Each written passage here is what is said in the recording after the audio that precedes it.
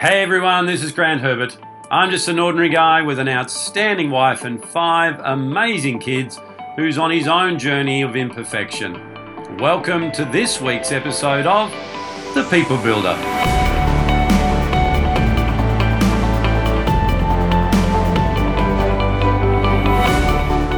One of the most critical skills needed to navigate the complexity of our modern world is the ability to calm your frantic mind when you encounter negative experiences.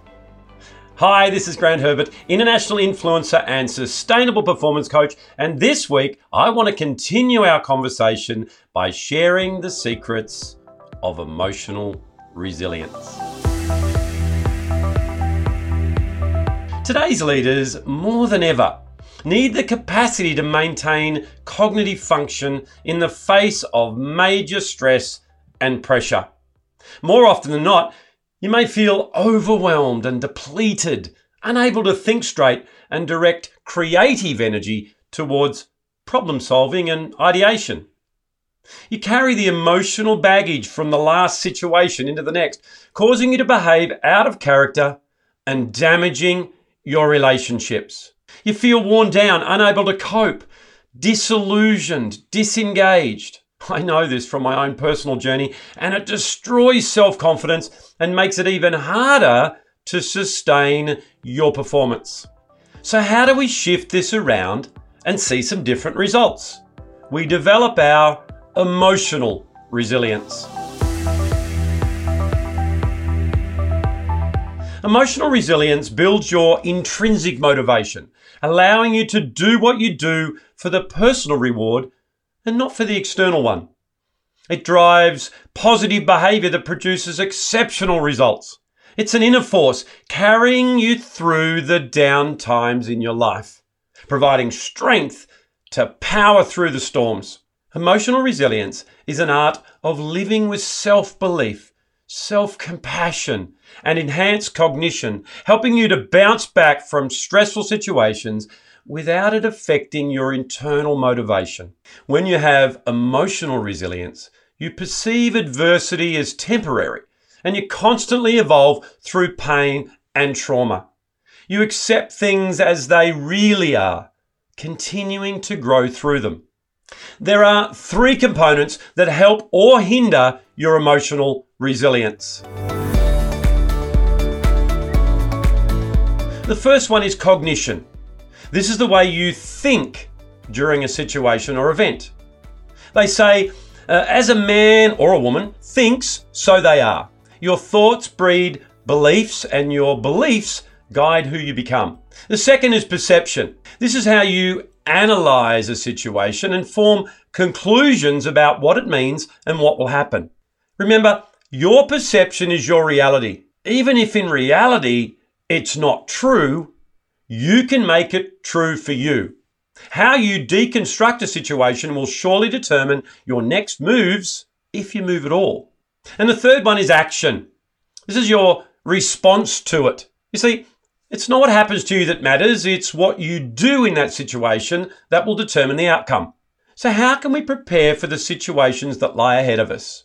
Here are 5 areas to work on that will help you build your emotional resilience, so you can bounce through the stresses of life and be happier and healthier along the journey. Number 1 is self-awareness.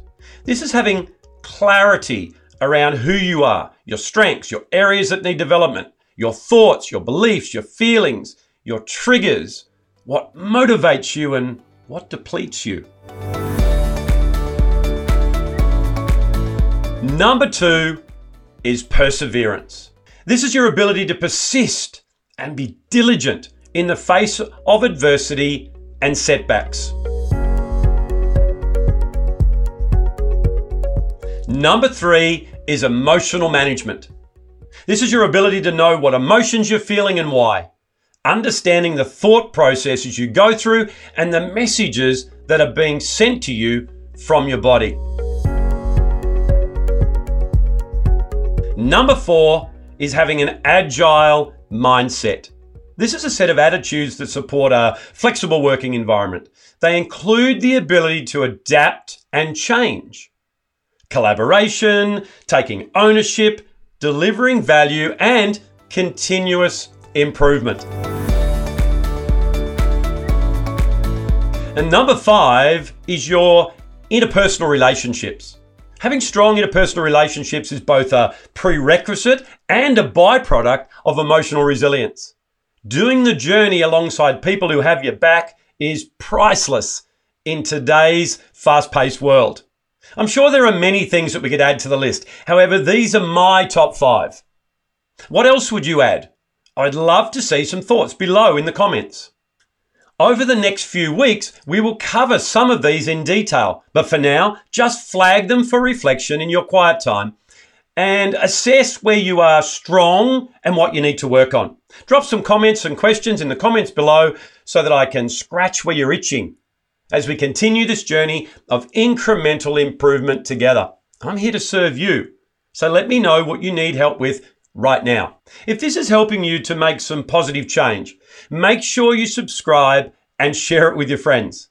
If you could do with a little more help, grab a copy of my ebook and video series, Stress Reduction Maximizer. Well, that's it from me for another week. Join me again next week as we continue the conversation by unpacking the power of social resilience. I'll see you then.